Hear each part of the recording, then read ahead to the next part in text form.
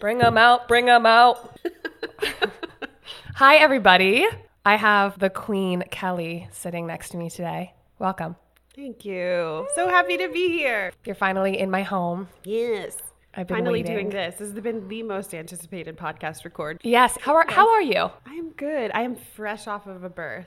Fresh off a birth. Yes. Bun is out of the oven. Out of the oven, just over 24 hours ago, not even 24 hours old. So did you give birth? I did not. Do people need to know what I do? I think so. I am a birth doula primarily, and I'll explain what that is for those who don't know. I'm also a postpartum doula and an educator. So what I mean by when I say like I'm just fresh off of a birth, I, as a labor doula, support people who are birthing. So I was with a client and I got to know her over the course of her pregnancy, her and her partner, and this particular client was expecting a first baby. So I did a lot of education classes for them too. And then once they get home, I will do postpartum support. So that's just helping them transition to life with a newborn in the home. That's so amazing and so necessary, yet kind of taboo. Taboo. That's a Don't you great think? way to put it. I just think that our society doesn't have a really great grasp of what is really involved in postpartum recovery and what life really should look like. And what I mean by saying should is that we have to slow down. We have to allow the body to rejuvenate and heal. And that's just the body side, not to mention the major life transition that you've gone through emotionally, mentally. You know, your partner's going through a whole other transition on their own. If you have a partner, if you're doing this on your own, then there's all of that goes with it. So taboo, maybe, I think it's just still not well understood. It's really well understood in other parts of the world. Americans just need a little more time, apparently. Do you feel like doula support is drawn from particular cultures? Absolutely. Yes, is the short answer. Different parts of the world that are still living in a more tribal society. So that might be, you might see that in different parts of the United States for sure, but certainly globally. You know, in many areas throughout Africa, through Central America, you will see more doula support. In Asian cultures, you'll see that as well. And so it might not be like an actual title. It maybe isn't something where you're making money and making a living of it, but there are doulas that are coming alongside and supporting throughout the pregnancy, labor, delivery, postpartum journey. And could that role be filled by somebody in your family? Absolutely. So a lot of times you see that as the many aunties, whether blood related or not. It might be your neighbor, it might be your actual auntie, your grandma, your sister, your best friend that comes alongside and is that emotional support for you throughout pregnancy, throughout that labor and delivery process. And especially in the Black community, there's many doulas that don't even maybe know what the word doula means, but we are doula-ing people. We are caretakers and nurturers, and we feed people and we bring them, the care package after they've had a surgery or after they had a baby, or we come in and we take care of the older kiddos when mama's had a surgery or bringing newborn home. For sure, there are different pockets throughout the United States, throughout the world that are just naturally doing this. And it's the only way they know. And there might be a name for it, but many times there's not. I love that because it's so embedded in their culture, in their family systems that there's somebody there. I say this all the time, but I feel like we are just doing it backwards. So much of how we support pre and postpartum. It's just insane. It's insane to me. Well, and there's all different ways of defining the word support, right? But really, that population is quite unsupported. We think that, you just are supposed to go through this pregnancy time and it's just like this time of bliss and you're glowing and you're creating new life and you love it and you feel amazing, which oftentimes is not the case. And then you have the baby and then, you might get some leave. You might get 6 weeks. You might get 2 weeks. You might get 12 months. Like, we don't know, but we expect a lot of like the bounce back, right? So bounce back to pre-baby body, bounce back to your jolly self, bounce back to like what life was like, your normalcy was like before baby, but something major just happened. A whole new human is on the planet because you birthed it. You are now a new human. And it doesn't matter if this is baby 1 or baby 10, like you are drastically changed every time. Every time. Every time. It's amazing to think about that you can create an entirely new living, independent organism just from what you already have inside of your body. So you're not taking anything that necessarily is creating life inside of you. You are just doing that with or without supplementary support, which is kind of mind fucking blowing. there's no kind about it. And not only do you create that human being, but you create an organ for it. And then your body knows to get rid of it. And no matter how many, like if you're having multiple, so you're having 3 babies, there's also three placentas in there. Yeah. I mean, sometimes there's like twins might share, but mostly 3 babies, 3 organs, 1 baby, 1 organ. Phenomenal. Tell us about the placenta and why you think it's so fascinating, or why it is so fascinating. It is so fascinating. So, our body knows to create a whole other organ to support this brand new human. And it starts forming so often before we even know that we've missed a period or know to even take a pregnancy test, right? The placenta is starting to form, as is the baby starting to form. It is the lifeline. I mean, I wish you could see Marina's face right now. She's like bursting with giddiness. I am very much talking with my hands too, because I'm really excited about this topic. So yeah, our body knows to create that. And then that is the lifeline for baby. You know what we talk about, we have to be mindful of what we're ingesting in pregnancy, right? Whether it's smoking, alcohol, food, whatever, all of that. There's a direct hit to baby going through the placenta, a little different than how they are affected by something if you're breastfeeding. And yes, things go through the breast milk, but it's not as direct a line as what you eat or drink or inhale going through the placenta. So it's a major, major filter too, right? So the way that the body knows to create that creates a placenta just the right size for that mama and baby. And then after baby is delivered, the uterus knows to contract and expel the placenta, because we're like, okay, done with that. It's not meant to stay in there. It definitely has a shelf life. It's meant for that specific baby. And it's roughly within 30 minutes or so that the body is like, baby is out. I think we're ready to get rid of this. There are times where sometimes baby comes out and placenta falls right out, or sometimes there's some complications, or it just might be the uterus taking its sweet time. It might look like it's a little bit longer than the 30 minutes that the placenta is delivered, but the body knows to get rid of it. I saw this really funny joke that said, I didn't know babies were born with parachutes. Absolutely. It is a parachute. It looks like a parachute. And I love when the nurses when I'm at a hospital and the nurse is like, hey, do you want to come over and have a placenta tour? Which is what they call it, where they're just like, they put the placenta in a basin, whether you're going to save it for, postpartum use or not.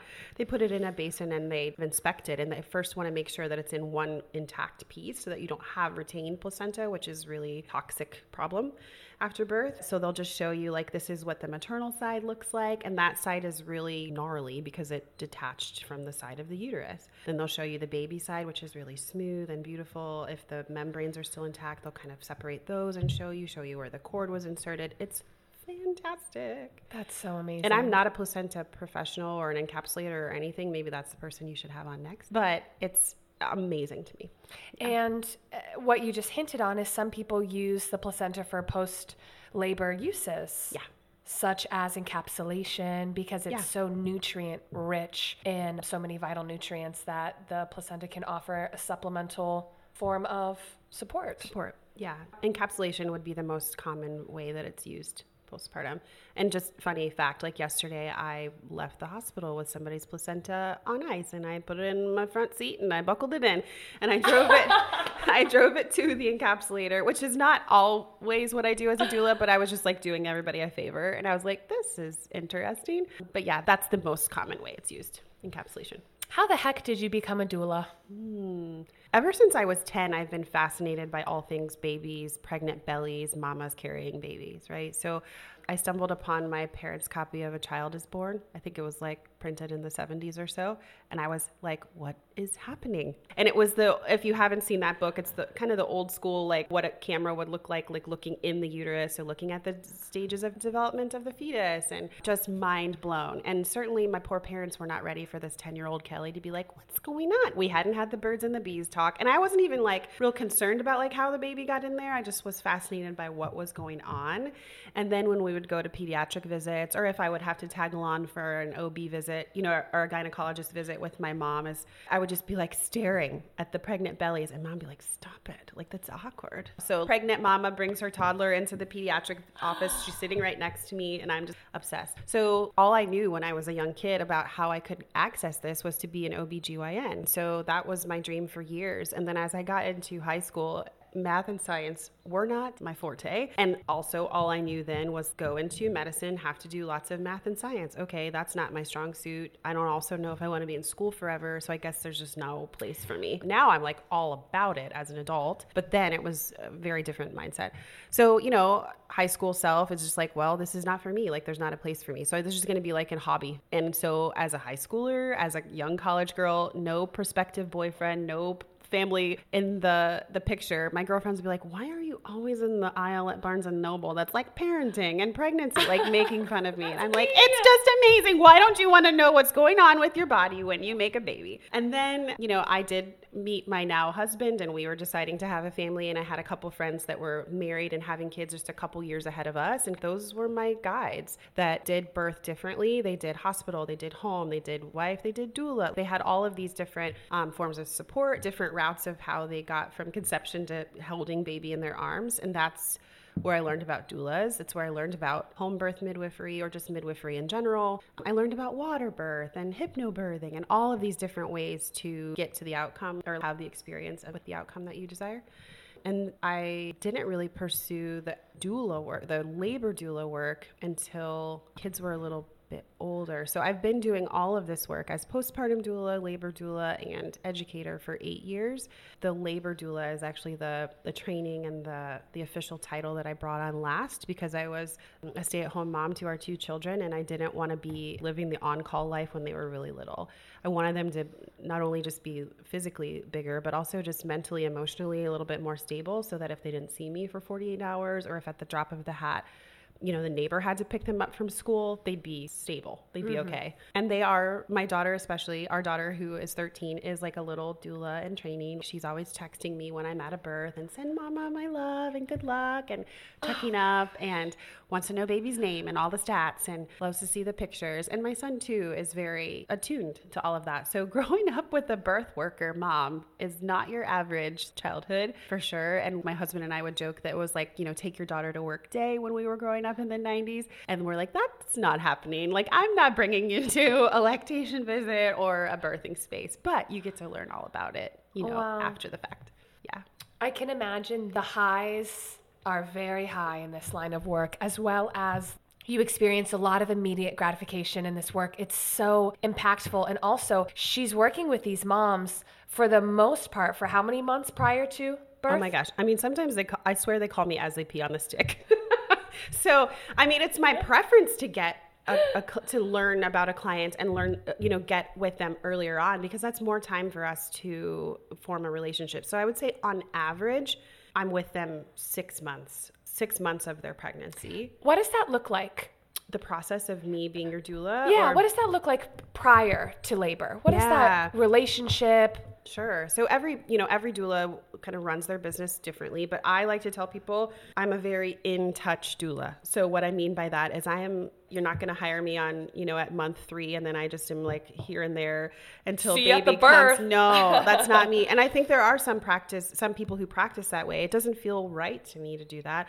I wouldn't want somebody coming to me in such a vulnerable transitional space and be like, I've only talked to you over text or I've only seen you on Zoom a couple times. So, as much as possible, I'm checking in with them after every prenatal visit, and it's monthly in the beginning, and then it's every other week, and then it's weekly. Sometimes they're high risk, they're going a lot more often than that, or they're having non-stress tests or ultrasounds. And so I'm getting those dates and those details on my calendar so that I can check in with them if they're not in the habit of checking in with me right after the appointment. And I have different tiers of packages that I offer my clients, but there are different numbers of prenatal visits that we have. So those are about 90 minutes long each time. And so that's just kind of like you and I are doing. We're getting to know each other. There's intake forms that I get a lot of that kind of demographic baseline. What are your hopes for this pregnancy type of information? Or is this your first pregnancy? Or let me know why you're hiring me. What are some of the most common reasons an individual wants to hire a doula? Yeah. Sometimes I think a lot of people still think, oh, you're a doula, so you go to home births. And that's not the case always. So yes, doulas go to home births. Some doulas do just home. Some doulas do just hospital. I love birth. all the ways, so I will go all the places. So doula does not equal home birth, nor does it equal midwife. A lot of times people think doulas and midwives are the same things, not the same, and we can dissect that a little bit later. So I started to say like doulas are often equated with home birth. Some people do desire home birth, but maybe for medical reasons, financial reasons, maybe just proximity of being accessible to a home birth midwife, they can't do it at home. So they're going to be in a hospital. And so they might hire a doula to have something that's as home-like. Doulas helping create an environment that's as home-like and peaceful and intervention-free as possible while still being within the four walls of a hospital. Many of my clients reach out to me just because they know that I am a particular doula that also just involves a ton of education. Whether they choose to take education classes from me or not, I don't know how to not educate. I am somebody who is making sure along the way that you know what those tests mean that they're suggesting, or that you know what these terms mean when we're in the throes of labor and everything in between. I will bring on the various family members to make sure that they are understanding of what's going on. And if somebody's going to be laboring, let's say with a partner and their mom, then I want that mom and partner to be part of at least one prenatal too, so that they can ask me their questions. I can get to know them so that I'm not just this foreign face when it's time to have a baby. Yeah, there are lots of different reasons why they approach doulas. And then a big reason, I am a Black doula. Many Black clients contact me because of the awful Black maternal health crisis that we have in the United States, but even more specifically here in Ohio. And they want somebody who looks like them, that has been through more births than them, who will help advocate and help speak up when something's not right. So that's a big reason. The advocacy piece feels so important. Yeah. For so many reasons, especially because a lot of times you might feel like you're a passenger alongside your birth experience instead of you being the individual birthing. Perfect. And the doula knows the language, the culture, the formalities involved in which they can insert themselves on behalf of the mother's best interests. For sure. And a lot of times a partner might not know exactly how to be that person, although they have every intention. Sure. But the doula is there for the mother. For sure.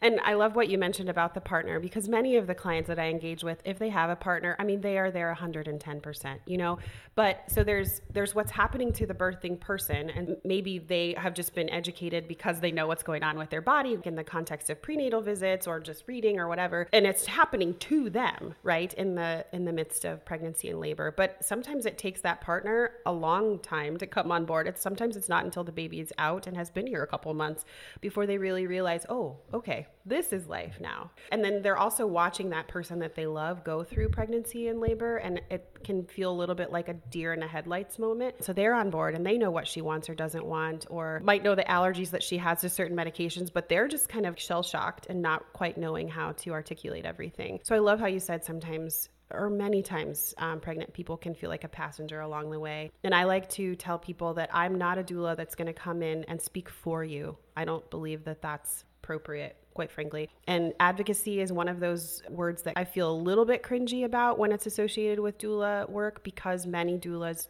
do say, well, I'm going to be your voice. I'm your voice. And that's, I think, all good and well intentioned.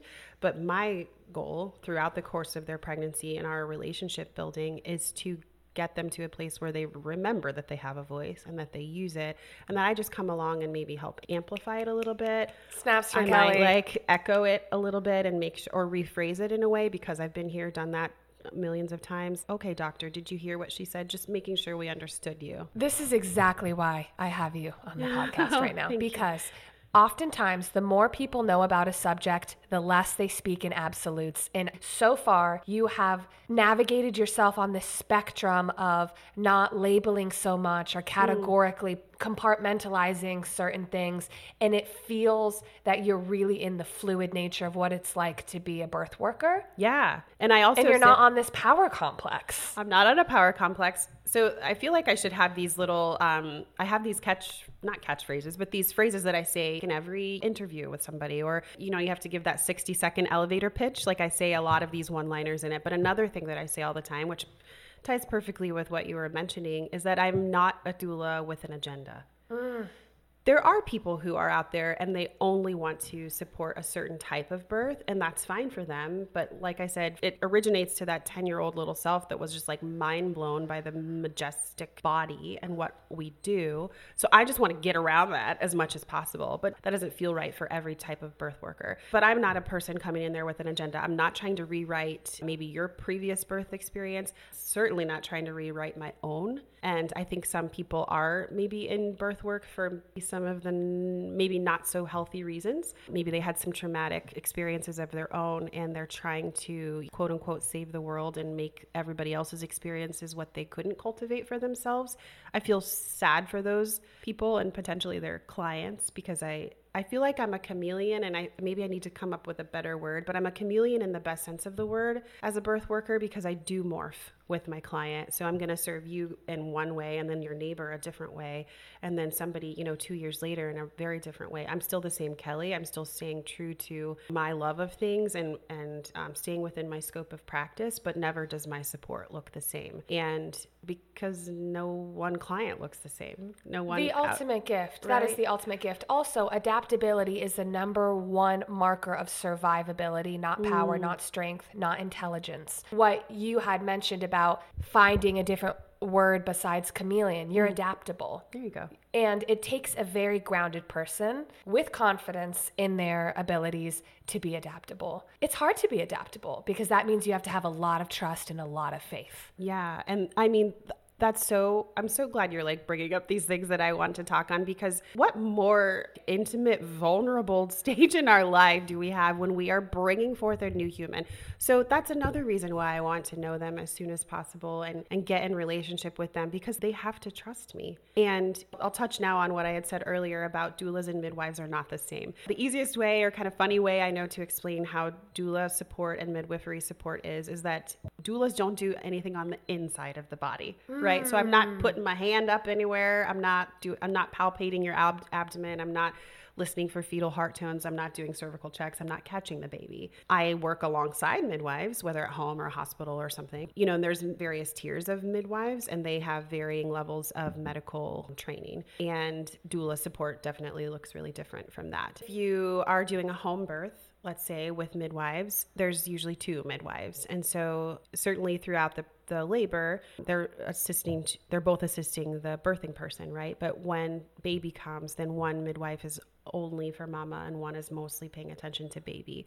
So in that aspect, if you were at home with 2 midwives that you saw throughout your prenatal visits, so you're getting those visits with both of them, and then throughout your labor, a doula, they kind of might take on a role like a doula, a support person, where the other midwife is maybe the lead and they're doing more of the medical intervening in the process. But I was thinking about trust and like building trust. It's just another reason that I want to build a relationship with families early on, because they have to trust me. The partner has to trust me. And they also put just a lot of faith or trust in me that I know how to navigate the various medical systems, and I don't say navigate it in like a deceitful way, but I know how to kind of roll with the punches. This is happening to them. Oftentimes my clients are first-time families, and so they are just taking in a lot of information and processing a lot. And so to have a trusted guide along the way that has not only done this few times as on my own, having given birth, but also countless clients in different hospital systems, different home birth situations, different providers, different nurses, different seasons of the year, different seasons of life throughout a pandemic or pre and post pandemic, all of that. They get all of that wisdom and experience from me. And I don't take for granted that they trust me as a guide, that they do trust me and they want my 2 cents and then some, and that they continue to contact me after baby comes or after that postpartum service is over, because they learn that I'm a credible provider in town. My interests go in many different ways, and my education follows those different paths of interest. And they know that by contacting me or, partnering with me, it's a pretty well-rounded form of care, if that makes sense. Yeah, it makes perfect sense. How much of the birth experience are you tapping into the laboring individual's energy? Because birth can be slow, it can be fast, it can be dramatic, it can be lethargic. Can we talk a little bit about that? And with that, I'm asking because a lot of times we have this preconceived notion about water breaks, dilation happens, baby is delivered. If delivery or if labor isn't progressing, we move to C-section. I am more familiar with that progression of birth from movies and TV and anecdotal stories than what your experience might be. And I'd love to hear a little bit more about how you perceive the birth progression. You're mentioning of like, TV as in movies. I tell people all the time, anything you've seen, especially in a sitcom, just chuck that. Like that's nothing realistic. Sometimes a movie might get it a little bit better, but usually not. And what you're saying about like water breaks, dilation, baby comes. Okay, it's less than 15% of people have water breaking as the first sign of labor. So less than 15% people. So that's not something that is widely known, right? There are different ways that labor can begin. And when you ask me about tapping into that pregnant person's energy, it really depends on how labor began. Is it their first baby? Is it their 8th baby? What have their birth experiences been like prior? What's her mental emotional state like when spontaneous labor happens? And spontaneous labor is your body starting the process of labor on its own. So no medical induction or any augmentation, nothing planned, which is, our desire as birth workers, that your body will go into labor when it's ready. We always hope that it's past the 37-week mark because we want baby to be in there and cooked and as well done as possible. But sometimes our bodies decide that we're ready for labor earlier than that. And so usually it does require different medical interventions and a different form of support. But just trusting in the body's innate instinct to kick into gear when it needs to is one of the most powerful things about what I do. Yes, you're right. There are all different ways that labor can go. I love that you said can be lethargic, or it might start out kind of hot and heavy, kind of how the baby got in there in the first place. Oh my God. And then it becomes lethargic. But it's very like our relationships are really cyclical. We're like hot and heavy in love, all the touchy-feely, all the things, the baby is made. And then there's ebbs and flows throughout our relationships. And there are ebbs and flows throughout labor for sure. So what you're saying of what you're most familiar with as far as whether it's from a movie or from friends and family, if labor doesn't happen at a certain time, we're going to induce or we're going to go straight to cesarean. Or if labor is happening but baby's not out in a certain time, it's going to mean a certain cascade of interventions. And I definitely see that, and I see it more common in certain populations or in certain medical groups, certain medical environments than others. But I go in with the thought that every time I'm engaging with this birthing person, it's a clean slate. Right. So maybe I've worked with this particular provider a lot of times, or I've been at this particular birthing facility a lot of times. And so I have that familiarity. It's all a blank slate. And I go in with the best of intentions and hoping that we get the outcomes that birthing person desires, knowing that there's probably going to be some bumps along the way, but hopefully we get to the end point that they desire. What does it look like for an individual to do part of their laboring at home before heading to a hospital? So early labor is the longest stage of labor. I think when people, this comes up in the sitcoms or the movies too, like, well, I was in labor for 47 hours. And I mean, okay, like everybody gets that little medal, right? Like you get to say how long you were in labor, and that is a token for a lot of people. But it doesn't mean 47 hours of the labor that you saw like Jim and Pam go through in The Office, okay? It's not like that. Or early labor for a first-time birthing person is very much in the realm of normal for it to be 24 hours. But early labor can be like you and I. Like I could still show up and record a podcast with you because that early labor is like, yeah, we're having what I think are some contractions. There's not a real consistent pattern to them. It's not like I'm having to brace myself along the wall or catch my breath. I can still chit chat with you. I fell asleep for a couple hours. I had a lunch. A lot of times it's that early labor where people either are just in denial that this is happening or they just don't really know, especially for a first time person. They're like, well, I don't know if these are contractions. So a lot of my clients desire to labor at home, and I will meet them there as their doula and labor with them at home. Or a lot of times it's like maybe some FaceTime, it's some calling, some texting throughout, because not only is it important to be able to labor at home in your own safe, familiar environment, but people are realizing, okay, this is the last day or two where it's just you and me, or this is the last day or two where it's just us and this other little one that we have, and we're about to become a family of 4. And so I want to respect that. I want them to slow down and realize that, okay, you don't need a doula there in your face. Like I want you to have my support and I'm here for you, but I want you to like take this time in your home and just enjoy the sweet spots of this labor and just let's talk through again, you and your partner, talking through what do you hope for this experience to look like? Like, what is it going to be like when we bring the baby through the front door? What will it be like when they meet so-and-so? So to be laboring at home for a while isn't scary, is a really safe and kind of smart thing to do. For a lot of people, they might be laboring at home for several hours and things do pick up and they're like, okay, I don't want to be home anymore. Or, okay, I do want that pain management that I thought I was going to forego. Or maybe the water breaks and then that kind of shoots their anxiety through the roof. And they're like, even though these contractions are still manageable, like water's broken. So now I feel like I need to go. But what can often happen is you're on a really great pattern at home. And then you get there to the hospital and your body's like, hold up. There are a lot of fluorescent lights in here. Fluorescent lights and very medicinal, sterile smell going on in here. And what's that voice? And what's that beeping? And why are we on an elevator? And all of these things. And your body's like, this doesn't feel safe. So we're just going to halt. Isn't that amazing? The natural intelligence of the body to upregulate or downregulate mechanisms because it's picking up somatically on what's going on. Yes. It's like, there's a lot of cold metal around me. Somebody's latex glove is touching the cervix. Like, that's just a weird thing, right? And that happened to me with my last birth. I was doing beautifully and laboring at home. And like, they were like, yeah, come on in a couple hours. I went in like 7 hours later. I'm like, I'm going to have a good lunch. I'm going to take a shower. I'm going to get ready.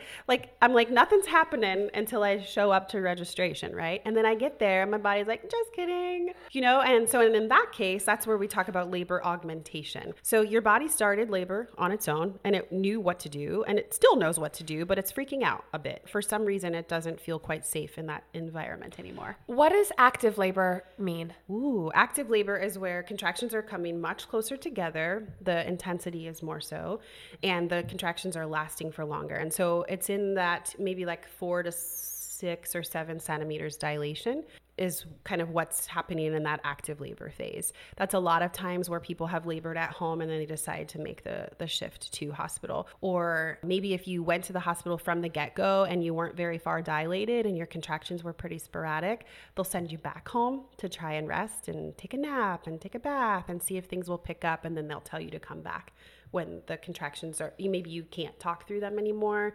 You are having to like hold your breath or tell the people around you to stop talking because it takes all of your focus to get. And then you were going to talk about augmentation. Just the amazing fact that you said that the body knows that it just has these amazing sensors going on and off, and labor needing to be augmented then is different than an induction. So like I was saying, from my own experience, labor started on its own at home, and I labored at home and out and about, out for lunch, running errands, like on my own, and then got to the hospital and my body said, no, we're going to just stop this. And so they're like, well, this has already been happening. We're going to give you a little Pitocin, which is the synthetic drug of oxytocin. Oxytocin is that beautiful hormone that does many wonderful things that's causing the uterus to contract. They're going to then augment labor with Pitocin to keep the contractions going. And I only needed a dose of it because my body was like, oh yeah, now we remember. And then it just took over. A labor induction is for whatever reason, whether it's an elective one or for various medical reasons, starting the process of labor prior to the uterus and cervix being ready to do it on its own. So we've talked so far about post-conception, you're pregnant, moving into labor and delivery. What are 3 pieces of advice you might give to anyone thinking about being pregnant or getting pregnant, is pregnant, never will be pregnant, just... Oh, yeah. Do your research.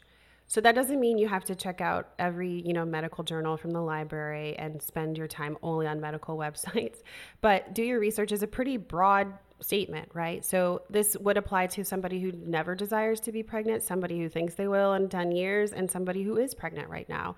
Doing your research can look like, knowing what your insurance benefits are if you have insurance, knowing what your out of network versus in network, options are. Because a lot of times if you're seeking, like doula support is not an insurance covered benefit, but many people desire it, and I think it should be covered. But, learning where that out of pocket, expense is going to be paid for, what you have to do to navigate throughout that process. And then, knowing, the different providers that are available to you in your area. Do you want to do it at home? Do you want to do it at a birthing center? Do you want to go to a hospital? Then, of course, finding the professionals that go along with all of those birthing places, but also just knowing your options goes under doing your research. So you have the option to have a doula. You have the option to labor at home, to have medication, to take a class. And maybe that goes under the same thing. Get educated. So I think it kind of does go with do your research. I often suggest taking your childbirth education or like an infant feeding, whatever way you choose to feed your baby, like taking those classes outside of the birthing facility of your choice. Because say you're giving birth at Riverside, those are going to be taught by Riverside labor and delivery nurses or Riverside NICU nurses. And that's all good and well. And of course, they're more than credible, but they're also going to be teaching just to what's going on within that hospital system. And so you're going to get a bit of a skewed subject matter, right? It's going to be pretty tailored to here's what we want to happen in this birthing facility, or this is our protocol for you. But if you're hiring somebody that's maybe through your independent doctor's office or an independent educator of some sort, they're going to give you a much broader picture of the varying, the pros and cons of different things and what is maybe accessible throughout different parts of the country that actually is accessible here. We just don't know it. The doctors aren't necessarily telling us, or the hospitals aren't telling us. So education and research are important. Let's just say that was one. A second piece of advice would be to find your village if you don't already have it. And I think what our village looks like as single women, then in relationship women, then married and having children, those villages change, right? And so if we're blessed, we have some of those same individuals throughout those different seasons of our life. But finding your village might be bringing those close that are going to be at your birthing space. So it might be the doula, your mom, your partner, whoever. So that's a form of finding your village, but also like finding a trusted circle of people. And I say keep it small. Somebody that can fit around your dinner table. If that's just 4 or 6 people, then just keep it small. That you're going to journey with throughout pregnancy. It doesn't mean that you have to be all pregnant at the same time and all in the exact same life stage. I think it's great to sprinkle in different experiences and different individuals. But, somebody that's going to be there to check on you, check on your mental, emotional state throughout pregnancy, especially there to come and love on you and serve you and check on you after baby, because we're not meant to do any of this alone. And it's certainly not meant to be left alone postpartum and trying to figure it all out on our own. So find your village, find your people. I think it's great if you have a partner, and of course they're going to be part of your village, but don't have your village just be them. And don't have it just be your sister or just your mom, because they're going to get burnt out. All of these intimate relationships that we have, they bring their own baggage with them. We can have the most blissful relationship with our siblings and our lovers and whatever, but there's baggage, right? There's history. Our mom is going to come in and try and mom us while we're trying to figure out how to mom a baby. And we're like, wait. We got to separate it somehow. So that would be advice part number 2. Yes. For individuals who have not birthed children, but have many, many friends who are pregnant, who have newborns, who are in that postpartum phase, what piece of advice would you give to us and how we can best support mama? Enter that relationship, especially that newly postpartum relationship, with a lot of grace. She's not going to pick up the phone every time. She's not going to respond to the text, probably not till the 3rd or 4th time maybe. Don't be offended if she doesn't want the visit. And don't be offended if she does want the visit. You thought you were just bringing in a meal and you ended up being there for 4 hours and she asked you to do some chores, right? Like the hormonal shift that we experience throughout pregnancy, but especially postpartum, is quite intense, and making no joke about it. Like it can make our mental processes just not very sharp. And then you add on sleep deprivation and less than optimal nutrition and any kind of medical complications that might come around. So enter those relationships with lots of grace and lots of love. Feed them well. Make sure that they are fed when you're there for that, even if you're just there for that 1 hour visit because you live across the country and you've got this time to see them. Make sure that they've got some snacks stashed in the fridge and things that they can eat one-handed, especially for breastfeeding families. You're using at least one of your hands to breastfeed a baby, but whether you're bottle feeding or pumping or doing some kind of hybrid, you often just have one hand free. So setting them up with some goodies. And then, just checking in often. I live by the reminders on my phone. And so if that means you have to be kind of regimented like that, and say every Tuesday at 4 I'm going to check in on her, then do that. She probably won't reply. She might not get back to you every time, but she's going to appreciate that you were there. And it might not be until a few months later down the road that she thinks, okay, she actually has been great about texting and checking in on me. She really does care. Let me tell her that I've actually been struggling. And that's why I haven't picked up the phone, or that's why I didn't ever send a thank you note from this gift. It's because the days are dark and I can't really see straight, and I'm tired, and this baby cries and I don't know what to do with my life. I love talking about this so much. Now, we haven't even talked about postpartum yet, and we'll get there in a moment, but I do also want to talk about what it looks like to experience or explore your village in ways maybe outside of mainstream American culture while you're pregnant or in the labor and delivery space. And what I really mean when you're pregnant is like the gift bombing. Yeah. It's like all we talk about is baby clothes and all the gadgets, and we spend thousands and thousands of dollars and hours on like looking into that stuff, right? It kind of blows my mind a little bit. What are other ways that people can build a stronger relationship between mommy and her village that doesn't involve spending money? So we can go back to what the advice I was giving to people and saying, know your options, do your research.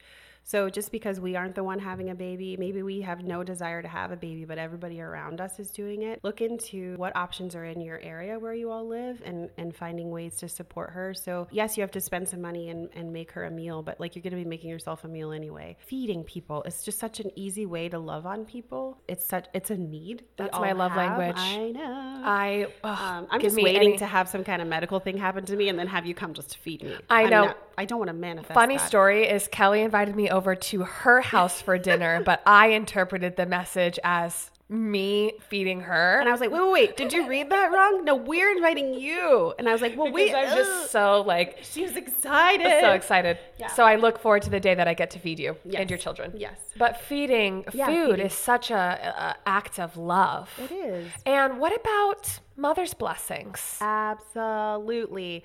So I had what we called a blessing way for my second birth, and it was friends came together, and I didn't need the baby gear, right? And I actually didn't want that. I had the baby, a toddler at that point, and I was pregnant again, and I just said, I just want to like hang out with the people that are gonna be around me right after, and that I am feeling comfortable with throughout this pregnancy, and I want some words of affirmation, some prayer over me, and maybe a couple new sets of burp cloths or something, the things that, are worn out that you don't necessarily keep from one kid to another. But it was more about like they brought gifts for me. I didn't ask for that. Like somebody, coordinated this for me. But yeah, the mother blessing is a beautiful idea that is it's commonplace in other parts of the world for sure. But it is a focus on the pregnant person. And so it's pampering her. It might be, doing a foot bath or doing a foot massage. It might be doing body oiling. It might be doing like arts and crafts together as a group that she puts up in the baby's room or that she brings to the birthing space with her. There might be words of affirmation that if you're in a group that's praying, you might pray it over her. You might just write it in a card. You might bring gifts that are for her. So this is for your first night out after baby, and here's a new tube of lipstick and some perfume. Or here's a DoorDash gift card because we know that in the middle of the night you're going to need some nourishment, or we're going to be bringing you meals. A lot of times at these either baby showers or mother blessing, they'll set up like a registry or like a little sign up sheet so that you can sign up to bring meals to them, or doing chores for them. So if it's lawn work, it's running errands, it's getting kid to and from preschool, it's walking the dog, wanting to focus on what mama's experience is going to be like through the last bit of her pregnancy, through that labor and delivery space, and then thinking through what she's going to need postpartum. You can do it every kind of which way. I happen to have attended a beautiful mother blessing that Marina hosted, and that's how we met. It's just a beautiful way to shower that person with love, to bring a spotlight to the magnificent thing that her body is doing. At this particular one, there weren't any gifts presented to her. The gift was, corny as it sounds, like our presence, like speaking those words of wisdom to her. It was a group of women who came from all different walks of life, different experiences with parenthood, or of course being parented, right? And just showing her love, quite frankly. And so I challenge people to think really differently about all of the hours and money that we spend in putting in a registry together, putting together the perfect nursery, the perfect, diaper bag and car seat, stroller, baby wearing combo. Those things are all good and well, but the baby really doesn't need very much. Your life really needs a whole lot after, and the birthing person really needs a lot. And so if you're willing to spend that much time and money, investing in looking for the perfect cloth diaper and the perfect wrap to wear on your first walk around the neighborhood, then I would hope that you're also willing to invest the time and money into looking into various forms of support.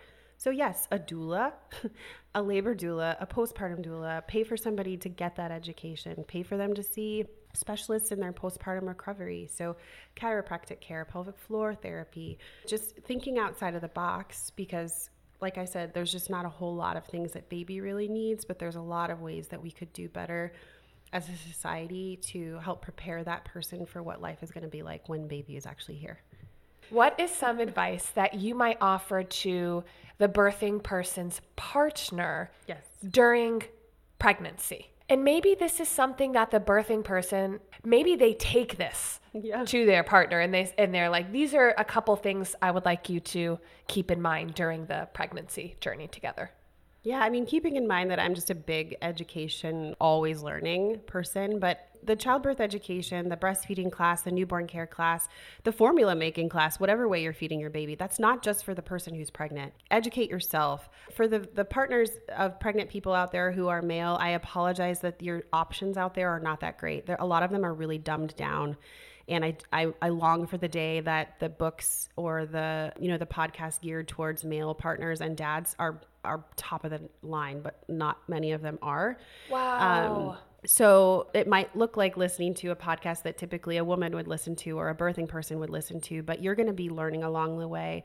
So learn alongside with your pregnant person, attend those classes with her, have those conversations with her. I don't want you to be a person who it's right after baby is born or a couple months after baby is born where it really dawns on you what just happened. Be a very active participant in the process. In the pregnancy. You were very much an active participant in getting them to the pregnant state. So carry on with that level of fist pumping in the background. I'm like, don't break something in the process. So that's a really big one. Another way to support your pregnant person would be to, offer her lots of grace and compassion and forgiveness. I don't love the bad rap that pregnancy hormones, or actually just female hormones, get. Our hormones are really magnificently designed and there for a reason, but there is a massive hormonal shift when you're pregnant and especially immediately postpartum. And it is true that a lot of times we just don't really know what's happening to us or can't really articulate what's going on. Please don't think that she's, quote unquote, losing her mind or just, having pregnancy brain. Like, let's have some compassion and some interest in her to see, like, well, how does that make her feel? Or why do you think that this is happening? And it's not just as petty as like accommodate all the cravings that she has and rub her feet. Those are part of pregnancy, but that's again something you would see on a sitcom. It's way deeper than that. So again, going back and just like I was saying a second ago, like being an active participant throughout the whole process and showing her that you're more than invested, not only invested in like preparing ahead of time and educating yourself, but invested in her and the changes that are going on in her body that are going to bring forth this new life, this massive change in your life. Those are the things that come to mind first. I mean, a wealth of wisdom. Okay, moving to labor and delivery, what are some golden strands that I might remember, when I'm going into labor and delivery?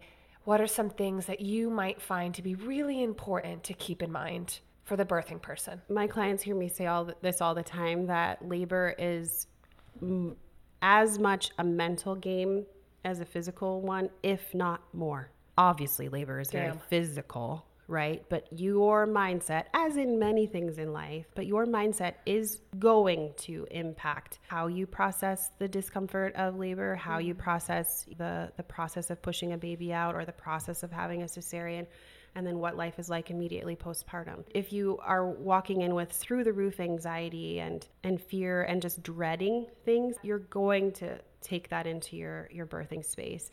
And it's usually not in the midst of you already starting labor that you just wave a magic wand and your mindset has changed. You have to do the work. That's sometimes why people will hire a doula, to be that guide that says, okay, this might be my first pregnancy, but I know this doula has had umpteen experiences, not only umpteen experiences with other birthing families. And I'm just going to ask her, what do I need to do in month 1? What do I need to do in month 2 to prepare, to do that mental, physical work to get prepared for things? So mind mindset, knowing that there are a million different variables and ways that a labor and delivery can go, but your mind has to be adjustable, flexible, but you can do a lot in the back end to try and prepare. I'm not saying that you're going to like manifest this most beautiful experience because you told yourself this day in and day out over X amount of months, but there is great power in that. So if we're living in a positive affirmation space, we're going to bring that into the space, right?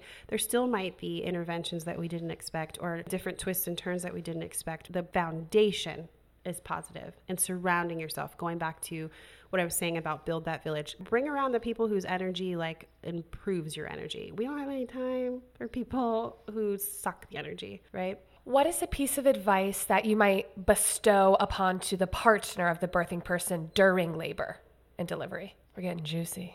Stay with it. It's a lot. It's a lot to watch the person that you love going through things. And like I had mentioned before, like it's happening to the birthing person. So there's not much choice other than to just like be in the moment, right? When you're pregnant or when you're in labor and pushing out a baby. But it can take a little bit more time for the partner to get on board, but just stay with it. Like it's hard to watch your loved one going through this, whether they're medicated or unmedicated. You know that it can be long. It's just unpredictable. There is a level of discomfort or pain associated with it, right? So try and stay in the moment, try and be as present with her mentally, emotionally, physically as possible, and ask the questions. So if you don't have somebody like a doula in the room, your labor and delivery nurse is an angel on earth. I love labor and delivery nurses. Ask them. They're not going to think that your question is stupid or silly. They're going to probably appreciate that you're a really engaged partner and that you don't know what that medical word means, because why would you know? Why would you know what that abbreviation means, or why we're taking this very drastic turn from what you had hoped for if you don't fully understand what's going on? And it might be that, that labor and delivery nurse or that medical provider gave the information to you and your partner, looked you both in the eyes at the same time, but it might not be until you ask the question that your partner is like, oh, well, now I get it. I would say to the birthing people, you've got to ask the questions too and make sure that you really understand what you're consenting to and what you're nodding your head to. Being in labor is not any time for anybody to be like accommodating people, right? No accommodations. Like you need to just be like, I don't understand that, or that doesn't set right with me, or that's exactly the opposite of what I said that I desired. So you speaking up for your partner in that way, you as the birthing person speaking up in that way. So yeah, my one thing I would say to that partner of the laboring person is stay with it. Try and stay present. Don't take things personally. So if she's more of like a type A, very decisive, clearly communicated person in her day-to-day, she's probably not going to be like that in certain parts of labor, and that can frustrate you or confuse you. Or she could become very direct where she was not like that in pre-pregnancy or pre-labor, and she might cut you off, or she might cuss you out, or she might just like have just these varying responses that you're not accustomed to. Like don't get your feelings hurt. She's working through a lot. She's not trying to navigate and manage your emotions, right? You've got to take care of that yourself. So as a doula, I'm often doula-ing the partner, like checking in, making sure, okay, you need to sit down because you've lost all the color in your face. I know you say you're fine, or I know you said you're not hungry, but I'm going to tell you to leave for 20 minutes, go outside, eat the sandwich while you make some laps, let it digest, and then come back. Okay. My number one concern is always the pregnant and laboring person, but I got to pay attention to their support person too. Take care of yourself. Take care of yourself in the midst of labor. It's not being selfish. I mean, sometimes it can be a little bit selfish. It's not being selfish for you to say, I need to step outside of the room, or I need to go get some nourishment. That's another reason why having doula support is so wonderful, because you know that there's a trusted friend in the room that's got some medical experience, that you can take that 20, 30, 60 minutes away from your partner and know that she's still in really good hands, that she's not left alone, and that you yourself can take care of yourself. What's it like for you to be in such highly energetic, some of the most special moments? It could also be some of the most painful and traumatic moments in people's lives. That is your day-to-day. Mm-hmm. I mean, energetically, do you have to sleep for like 3 days? And I know that you were at a birth yesterday, mm-hmm. and you're so eloquently speaking and engaging. How is that for you energetically?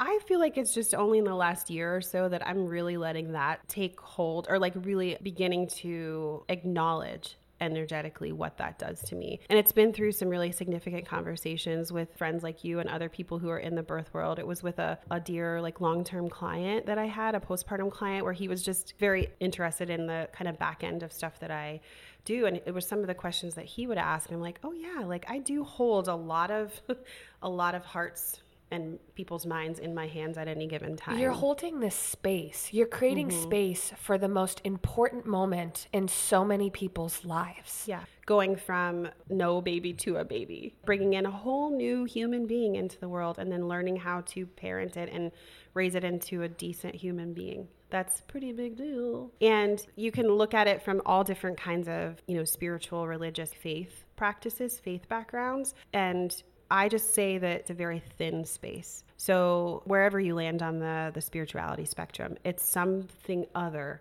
than the life that we know as you and I are sitting here today. It's something other. It's like there's something in the making. So quite literally the pregnancy, the laboring, working to get that baby out. That's the in the making phase. Then the baby is here, and it's just this very thin, dreamlike state. They are finally getting to see this baby that they made together and that they've wondered about for all of these months. Maybe they didn't know if it was a boy or a girl. Maybe they weren't sure of the name until they saw their face. And then there's this beautiful transformation that I get to see, that I've been helping guide them towards all this time. And then there's the after, right? So there's the before, it's the making of the baby, the gestating, the carrying, and the birthing the baby. Then there's that thin, beautiful, indescribable space of when the baby's here. And then they transition into like, what's life after? So to answer that initial question, how do I care for myself, or like, what does that look like energetically for me? Sometimes it does look like I need a lot more sleep after a birth, or I have to cancel a lot of stuff in my week. It might not be because I'm physically away and not able to keep with my commitments, but I need a lot more downtime. And then sometimes I am so energized and there was such a magnificent outcome that I'm like going for 3 days, and then I'll usually crash. How do you best take care of yourself? How do you best refill your bucket for you, Miss Kelli Blinn? I'm a really extroverted person, so yes, I was at a long birth and was really tired when I came to meet you today, but I knew that this would energize me. So when I'm saying like sometimes after a birth, I have to clear my schedule for a day or two, I'm really mindful of keeping things on the schedule that are going to fill me up. That is some self-awareness that came with my 30s and beyond. When I talk about keeping your village small or having your village when you are pregnant and postpartum, my village continues to be very, very selective in those that I choose to do life with and that I choose to share these moments with. So, I love a good long Epsom soak after a labor, and I did that for over an hour yesterday, and just took time to just maybe doze in and out of sleep and rehydrate and just like center myself. So that's been a common practice after being away at a birth. I take notes throughout the labor just so that I can kind of relay that back to the client, but I'm trying to be better about writing a reflection about the birth. So whether it's something that I just need to process from a birth worker standpoint, or questions that I want to go and Google or ask the medical provider about later, and then just also seeing it through my eyes, like sharing that with them, because I'm seeing it in a really different way than they are. I was going to ask you what it looked like to process as a third party the birth. So that's cool that you use writing as a tool for that. Yeah. And so sometimes when I'm jotting down those quick notes throughout the labor, whether in a notebook or, in a note app on my phone, I'll put little thoughts, and I did this quite a bit yesterday at the birth, things I want to remember, little reflections, because, when I'm with a client who's medicated, it looks a lot different than unmedicated. And when I say medicated, it's epidural. Little side note, I hate when people say natural or unnatural birth. I think what people mean all natural. It all natural. That was a very did you watch Parks and Rec? Of course. Yes. John Ralphio moment. Yes, it's all natural. So I say medicated, unmedicated. So when I'm, journeying through labor with a client who's medicated, it definitely has a different, a certain look, a certain feel, and then a very different one when they're unmedicated. If there's a partner on board or if there's not, if that partner is engaged or if they're not. And so that also makes what my recovery time looks like a lot different after a birth, kind of what that birthing space was like. Sure. So case by case, yes. Truly. So later today. Length, duration, intensity. Yeah. Were there any complications? Was this a high-risk pregnancy that we knew was going to have complications? Did complications arise out of the blue? Was everything wonderful until baby came and then something happened with mom or baby? Like all of that stuff, it all makes what my immediate self-care looks like different. Just thinking about how much energy goes into being the support system, being a birth worker, as your regular day-to-day, it makes you hold a lot of respect and honor. I just think birth workers, nurses, teachers, I think about these professions, and these are the people that have the capacity to change the world. There's this quote that I love, and it's, if you want to change the world, start with the babies. Start with the kids. And that's literally what you're doing. You're one of the first primary influences on mommy and baby. Yeah. Oh my goodness. It's such an honor. It is such an honor, and it's not something that I take for granted. It is such a joy. Like yesterday I was with this client, and baby was, 38 minutes old or something. And truly, and went on mom's chest immediately, had beautiful uninterrupted skin to skin time. And a lot of times they'll put a diaper and a hat right on baby, but they didn't put a diaper on baby this time, which I loved because that means she was just even less interfered with, right? And I said to mom, I know she's got the hat on. Is she wearing a diaper? Have you gotten peed on? And she's like, no diaper. And I was like, oh, how do you feel about it? She's like, yeah, let's just put one on. And I flipped that baby over off of mom's chest, put on her first diaper, and she is like as fresh, right? And so you're right. Like I often don't interact with the baby right after the birth. Like I don't touch them. I want that to be this very sweet, special sacred time for the family. But when I get to do it, I'm like, she was just inside you. Wow. And I just put on her little first booty diaper. I mean, just amazing. And you're right. We have to start with the babies. And I've never thought about it from the context of that quote. But I guess I am doing that a little bit. It's amazing. Two things. One, I'm watching this new Netflix show. I think it's called Chimps. King of the Chimps. Okay. Chimp Kingdom. Yeah, Life of a Chimp. A little Planet plug. of the Chimp. Yeah. Okay, something along the lines of that. And it is the best thing I've ever watched. Ooh, I'm excited. And watching the baby chimps with their mamas, yes. Justin and I we squeal the entire show. It's too much. Yeah. It's too much. And those are just our primate brothers and sisters. I know. The primate area at the zoo is my favorite. It's amazing. It's such a learning opportunity. Like I said, I'm just like an educational junkie. Like I'm just learning. And if I can see a mama and a baby, which is not very often here at the Columbus Zoo, but I mean, when I can, or if I'm going to watch that show now. Oh my goodness. It's just phenomenal to watch so them. Good. Number two, I would like just to touch a little bit, if we can, if we have time. Mm-hmm. I'd like to touch a little bit on postpartum. Yeah. And talk to me about postpartum a little bit from the guise in the lens of your perspective as a birth worker. What is postpartum? Postpartum is not just maybe the first 6 weeks. And when I say that, like a lot of people are like, oh, I know I have to go back for my 6-week checkup after a birth. That is not all that postpartum is. 6 weeks is a relatively arbitrary number, but it's set that way because our bodies bleed for roughly 6 weeks after we have a baby, whether a vaginal or a cesarean delivery. And it's because, and a lot of people don't even put these two things together, it's because of whatever the size of your placenta, which is the average size of a dinner plate. Some can be smaller, some can be much larger. That's the size boo-boo you have on the inside of your uterus, which is why you bleed for those 6 weeks. Isn't that wild, people? Is a big old boo-boo. So we have to allow for that to heal. As well as your visceral organs moving back into place. Just that small detail, yes.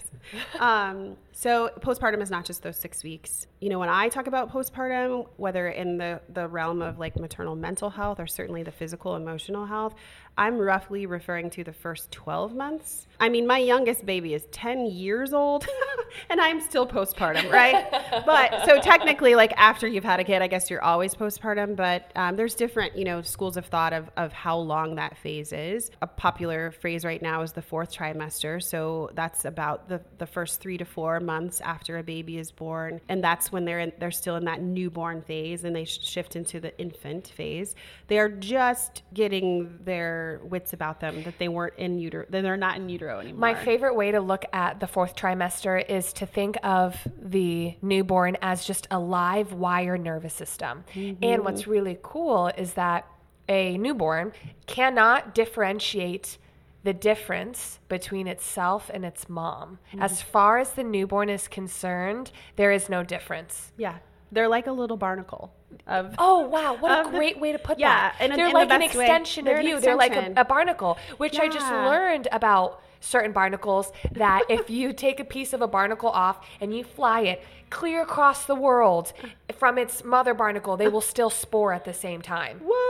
They will, like, why do you know these things? Because I just learned it and it blew my goddamn mind. Yeah. But that's the same idea as the newborn. So those first, and that's 90 days. And in so many traditions, specifically in Asia, there's this idea that 30 days in the bed, 30 days near the bed, 30 days after that, you're still in the house. Beautiful. And I even asked Justin, I said, just so you know, I'm going hard for 90 days. Yes. And you get on board, or, this is how we're going to do it. Because it is truly a healing and recovery time. Oh my goodness, yeah. So we want to account for all of the physical healing that needs to take place. So I was just talking about the postpartum bleeding, but yes, I mean, if you have a vaginal delivery or a cesarean delivery, those postpartum healing experiences are going to look a lot different. We talked earlier about the importance of nourishment, and so it's not just like those comfort foods and potato chips and bagels, which have their place, but like having foods that are going to replenish the things that we have lost throughout pregnancy, things that we're putting out into the world when we're nursing, or even those hormones are still present and still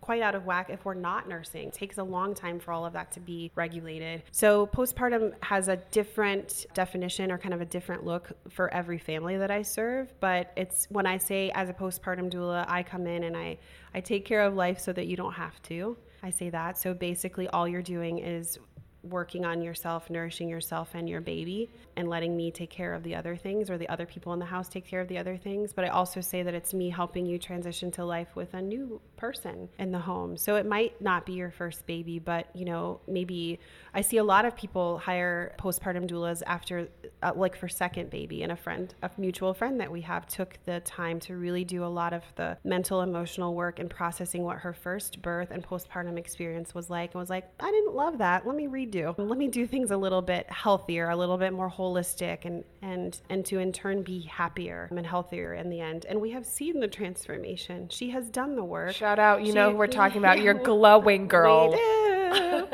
She has done the work, and she's here to tell other families, maybe don't do it the way I did it first time. Don't make yourself have to have a second time where it's a redo. Like, what if our society looked at postpartum like this friend of ours, or like I, or like you look at it, and from day one, baby one, we prioritize that care and that slowing down, that getting reacquainted to your very physical space in the world, but also like who you are in the world. And when we talked about babies being like barnacles, my kids and I have been watching the thing on Disney Plus, like about the whales, like a 4 or 5 part series about whales. And when you think about whales and dolphins, those babies swim side by side with their mama, and they're attached essentially. You're like, are they magnetically? Like, they're just so close. That's what our babies are like, right? They don't understand being away. And if a mama and a baby whale are separated, I mean, the baby, if they don't find either its mother whale or some other animal similar that will come along and adopt it, it will perish, because they don't know to be separated. They don't understand what that is. And that's very true for us too. It's amazing. We're amazing. What is a piece of advice you might offer to a birthing person postpartum? I have more than one thing. So keep your expectations really low and really realistic. You're not going to feel the same mentally, emotionally. And I don't say that from a negative standpoint. You are a transformed, very different individual from not having a baby to having a baby. I've said a lot of times throughout our conversation, like, to have grace, but really to have grace for yourself, which I find to be the hardest thing. I can sometimes show grace to other people. I'm not great at it, quite frankly, but I suck at giving it to myself. So keeping those those expectations just really minimal and realistic. And so like when I engage with a postpartum client, whenever I come in for that day's shift, I just say, okay, what are like 3 things that you that you want to do today. And so usually in like a 3 or 4 or 5 hour shift, I can help her accomplish 3 things. That A is there's the psychological win of, yes, I got 3 things checked off today, but also they're really low things. Like, I want you to hold my baby so I can take a long shower and not worry about her crying. I want to go to bed tonight and know that the kitchen counters and the sink is cleared out. And I want to have you watch me give the baby a bath, even though this isn't our first bath, and just tell me if I'm doing it right or do I need some pointers here and there. I'm like, okay, done. Having somebody come along that is a trusted person to help show you. And a lot of times what I do as a doula or an educator or a postpartum doula, I'm a glorified cheerleader. You already like innately know the things to do or not do to keep a human alive, right? But you just need somebody to come along and pat you on the back, maybe listen to your questions, be a sounding board because you just need to cry because you just are feeling all the things. And just really at the end be like, you already know what you're doing. You already know what to do. You are doing it. I understand the anxiety that comes along with having this new person and the unknowns and the overwhelming responsibility, but you are doing these things. You have it within you. You have to learn to trust yourself in a whole new way postpartum. Well said. What is a piece of wisdom you would offer to the birthing person's partner or someone that's sharing your household postpartum? I'll speak to the partners first, and then I'll talk to other people that are around for support. So if you're not already a partner that thinks ahead and really appreciates the thing that your partner does at home, start thinking now and then proactively get the shit done so that she doesn't have to worry about it. I mean, quite frankly, a lot of us take our partners for granted and different roles that they play and the things that they get done. And that's what makes our household work. That's what makes our family run, right? But in the postpartum period, to really feel like that person who just gave birth so that she can really have the physical space, but also like the mental space to truly unwind and heal. Think proactively about, okay, she normally does all the laundry in the house, so that's going to become my role for X amount of time. I'm not even going to like ask her what needs to be done or ask her if she wants me to do it. I'm just going to do it. She normally would be the one, making the grocery list and, picking up the groceries and doing the meal planning. So, and maybe that's not your cup of tea, but you need to find some people that it is their cup of tea. You need to call the Kellys and the Marinas and we will come and feed you, and we will help. We'll show you how to make some basic meals. We'll show you how to just have some staples all the time in the fridge and the freezer and in the pantry so that you can just get those things for your family and for yourself ready, like at the drop of a hat. So thinking ahead and just kind of taking some of those responsibilities off of her plate. I talked about, I think that it's really important for partners or people that are going to be with you immediately postpartum or in the labor space to go through that education with you. So I say do postpartum preparation, because that's a whole other podcast that we could talk about. But a lot of times people are like, oh, they're sending me home with this baby. Like, what do I do with it? I know we spend a year and a half planning a wedding. Girl. Yes. And we don't think about what happens. Dollars and, and $50,000 on a wedding, and we don't. And a dress that you wear for 6 weeks. Not 6 weeks, just a dress that you wear for 6 hours. Yeah. And we don't even think about 6 weeks of postpartum, right? We don't talk about that. And so getting to the point where you have thought, what's our relationship going to be like once this baby comes, and how am I going to have to change my role or just step up in the home, but also, thinking through what it's going to be like for you as an individual and how that's going to change you. And then to the people who might not have a partner or are going to have maybe somebody additional in the home or, around postpartum. Much of the preparation, I think, would be the same for them. Taking a load off of that person so they don't have to do the housework. Being there to take them places. Ideally, we shouldn't be driving for the first couple of weeks or more. Hardly anybody heeds that advice. So being their personal Uber for that recovery period. A lot of doing the chores, no one should be lifting anything heavier than a baby until the bleeding has stopped. Hardly anybody listens to that advice. Like I say, as a postpartum doula, you help them take care of their life so that they don't have to. It kind of sounds like you have this theme right now of slowing it down. So as the support system, it might be wise for you to help them continue a state of slowing things down. Absolutely. Without guilt, without shame, without... No, I'm doing this for you. So when you're, recovered, I expect X, Y, and Z. None of that. Mm-hmm. It's the simplest, the golden rule. So take that to the nth degree, treating them how you would like to be treated when you have just brought a new person into the world, right? It's a major life moment. Having a cesarean is a major surgery. Giving birth vaginally is a major event. and your body is not going to be just like peachy keen after. Nor will your mental emotional state. So yes, it goes back to the golden rule we were taught in preschool or beyond. And how do you want to be treated when something major just happened to you? You are so amazing. I think that this episode is so important for people that have experienced birth. If you're around birth, if your sister or friend is giving birth, it just offered so much goodness. And I am just so grateful that you sat here and bestowed your wisdom upon to all of us. Thank you. Because I find you so incredible. You're just so incredible, and I'm so grateful to have you not only in my life as a friend, but also to take the time to sit and share. Oh my gosh. To share your knowledge. Like, this is gold. This is gold. Thank you for having me. It's really an honor to get to do this work. I call it work, but it doesn't feel like that. Even on when I'm away from my family for days at a time and no sleep and it doesn't feel like work. It's truly this magical thing. Yeah, I'm starting to like settle into the fact that it's a calling. I think I wrestled with that for a while, but it's this undeniable joy, and I hope I get to do it for a lot longer and serve more people. So thank you for like wanting to have this conversation, because I of course think it's really important and powerful to have, but I'm grateful for the chance. Are you accepting clients? I am. Tell us about where people can find you. Yeah, so Kelli Blinn is my name, Kelli, B as in boy, Linn. So just kelliblinn.com.